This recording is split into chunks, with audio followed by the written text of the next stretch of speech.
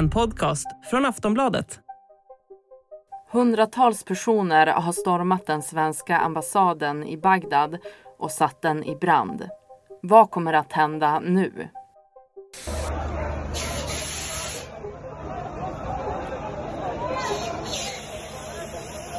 Ja, så här lät det under våldsamheterna i Iraks huvudstad under natten till torsdag. Demonstranterna uppges ha bränt flaggor, viftat med koranen och klättrat upp på den svenska ambassadens balkonger. Ungefär hälften av ambassadområdet ska ha skadats under oroligheterna, men ambassadens personal befinner sig i säkerhet. Det skriver det svenska utrikesdepartementet i ett uttalande. Orsaken bakom stormningen är att en allmän sammankomst fått tillstånd i Stockholm, då arrangören har haft för avsikt att bränna koranen. Och det har väckt många starka reaktioner. Irak har nu uppmanat Sveriges ambassadör i Bagdad att lämna landet, samtidigt som de har kallat hem deras toppdiplomat från Stockholm. Och den svenska utrikesministern Tobias Billström och regeringen har fördömt attacken. Men trots protesterna så gick arrangören vidare med sina planer under torsdagen och skändade koranen genom att sparka och stampa på den. Men det blev ingen stor koranbränning. Så vad är det som har dragit igång de här starka reaktionerna? Vilka ligger bakom stormningen i Bagdad? Och hur kommer utvecklingen att bli med koranbränningarna i Sverige? Det ska vi prata om i det här extra insatta avsnittet av Aftonbladet Daily. Jag heter Ellen Lundström. Gäst är Wolfgang Hansson, utrikespolitisk kommentator här på Aftonbladet. Och vi spelar in det här på eftermiddagen, torsdag den 20 juli. Vad är din reaktion på det senaste dygnets händelser? Ja, jag blir ju inte förvånad eftersom de här koranbränningarna som har varit i Sverige har lett till väldigt upprörda känslor i den muslimska världen. Och då finns det alltid politiska krafter i de här länderna i Mellanöstern som vill utnyttja det här för sina egna syften. Och vi såg ju redan med Muqtada al-Sadr att han försökte utnyttja det här när den förra koranbränningen utanför moskén i Stockholm, då ju också ambassaden stormades fast där man lämnade utan att förstöra någonting när han gav order om det. Och nu har han trappat upp det här liksom. Och märkligt nog redan innan man brände en koran, och det visade sig sen att det aldrig blev någon koranbränning, så att det blir ju extra märkligt. Och kan du berätta mer om vilka som ligger bakom den här stormningen? Ja, det var ju anhängare till Muqtada al-Sadr som är en före detta milisledare, en shiitisk milisledare i Irak som var väldigt aktiv under USAs ockupation av Irak och krigade mot USA. Han är en radikal islamist som sedermera har omvandlat sig till politiker och en ganska mäktig kraft i Irak stundtals. Och framförallt har han väldigt hängivna anhängare, så att när han säger till dem att de ska storma ambassaden så gör de det. Och den här gången så nöjde de sig ju inte med att bara storma den, utan den här gången satte de ju även eld på byggnaden och förstörde stora delar av ambassaden. Och vad är målet? Ja, det uttalade målet var att stoppa den koranbränning som var planerad att ske utanför Iraks ambassad i Stockholm. Att helt enkelt polisen skulle dra in tillståndet till den. Det gjorde man givetvis inte, för Sverige kan ju inte ge efter för den typen av påtryckningar. Nu verkar det räcka med att det hotas om koranbränning i Sverige, så blir det våldsamma reaktioner i vissa länder i den muslimska världen. Det är ju långt ifrån bara radikala islamister som blir upprörda när det bränns en koran i Sverige. Och särskilt om det sker utanför en moské eller en ambassad. Utan det här är ju muslimer runt om i världen som upprörs av det här. Så att det är ju väldigt lätt för människor som vill utnyttja det här politiskt att utnyttja den här, eller att försöka utnyttja den här vreden hos människor till att hetsa mot Sverige eller mot kristna eller vad det nu kan vara för någonting. Många har ju egna politiska agendor.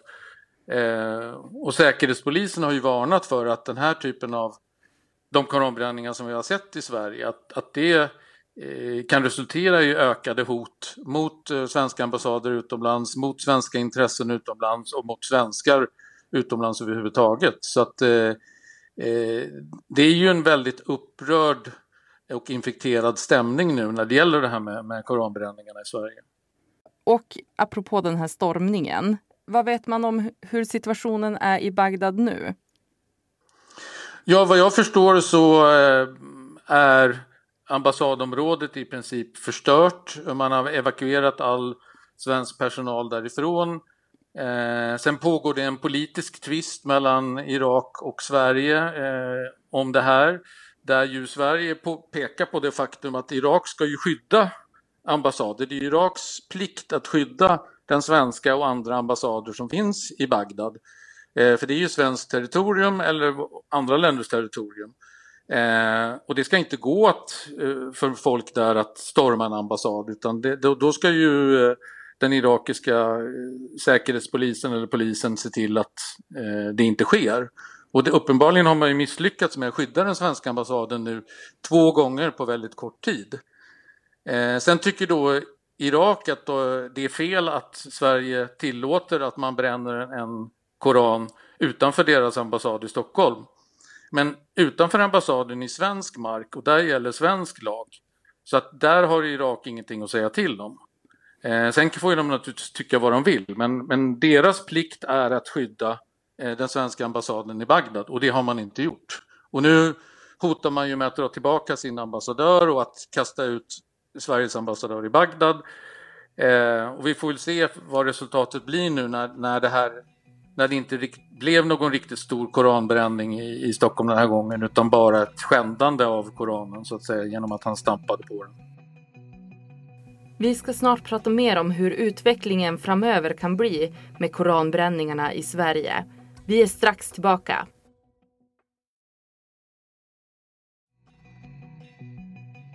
Varför har just koranbränningar blivit ett sånt etablerat fenomen i Sverige? Ja, så i den här omgången så började det ju lite grann med Rasmus Paludan, den här danska politikern som bestämde sig för att åka på turné runt om i Sverige och bränna koranen. I syfte att provocera den muslimska befolkningen i de här städerna där han brände koranen.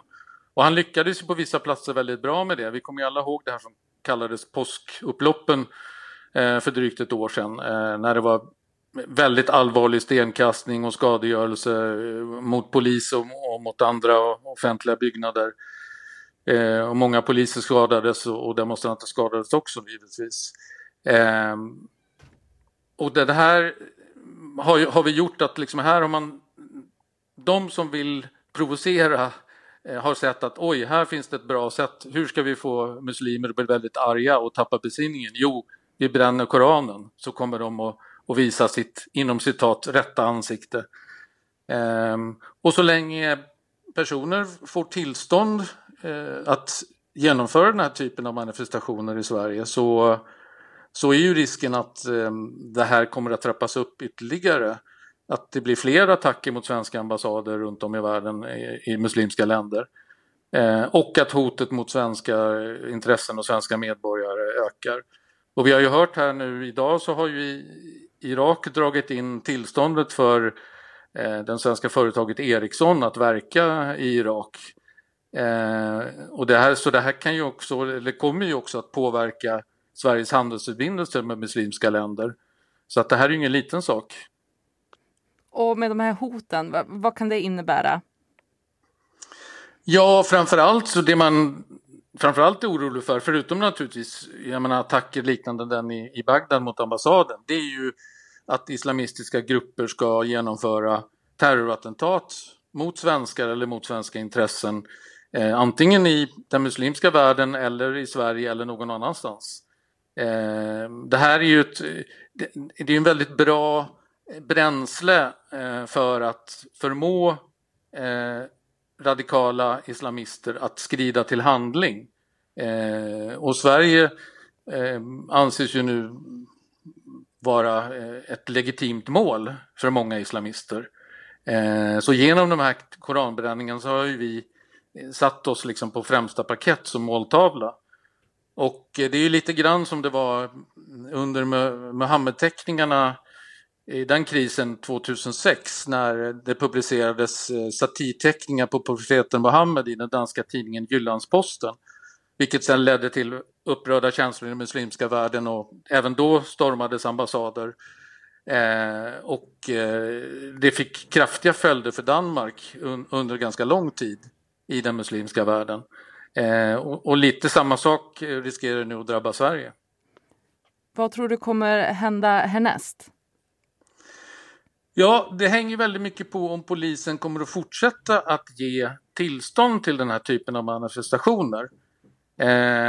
Det finns ju så att säga inte, det har ju inte riktigt lagligen prövats om det är okej att bränna religiösa skrifter eller inte.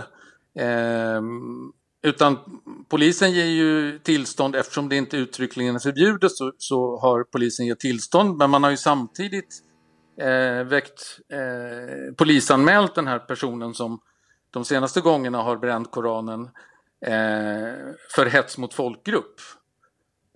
För att få det prövat i domstol om det är okej att göra så här. Och det är möjligt att en domstol att det kommer att bli ett åtal och att en domstol kommer att pröva den frågan. För jag menar, vi har ju yttrandefrihet i Sverige men det finns ju begränsningar för allting. Även för yttrandefriheten. Man får inte göra vad som helst. Än så länge så får man uppenbarligen bränna en koran men det återstår ju se om det blir Sveriges slutgiltiga beslut så att säga att det är okej att göra det. Tror du att de kan komma fram till det att koranbränningar inte får ske något mer? Jag tror inte att man kommer att uttryckligen förbjuda koranbränningar. Men däremot så kan man ju tillämpa de föreskrifter som redan finns. Det finns inget i lagen som säger att man måste tillåta bränning av religiösa skrifter utanför moskéer eller utanför ambassader.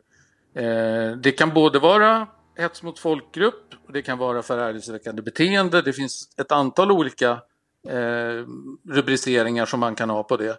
Plus att polisen ju kan säga att nej men det här är ingen lämplig plats. Du kan bränna koranen men då får du göra det ute i skogen här och här. Inte utanför moskén. Och då kommer det ju snabbt att förlora sitt värde så att säga att bränna en koran. För det finns ju bara ett enda skäl till att de här koranbränningarna sker. Och det är ju för att provocera den muslimska befolkningen i Sverige och muslimer i största allmänhet. Eftersom man vet att de blir väldigt upprörda över detta och lätt gör saker då som normalt sett inte skulle ske. Det säger Wolfgang Hansson, utrikespolitisk kommentator på Aftonbladet. Jag heter Ellen Lundström och det var allt för det här extra insatta avsnittet av Aftonbladet Daily. Vi hörs snart igen. Du har lyssnat på en podcast från Aftonbladet. Ansvarig utgivare är Lena K. Samuelsson.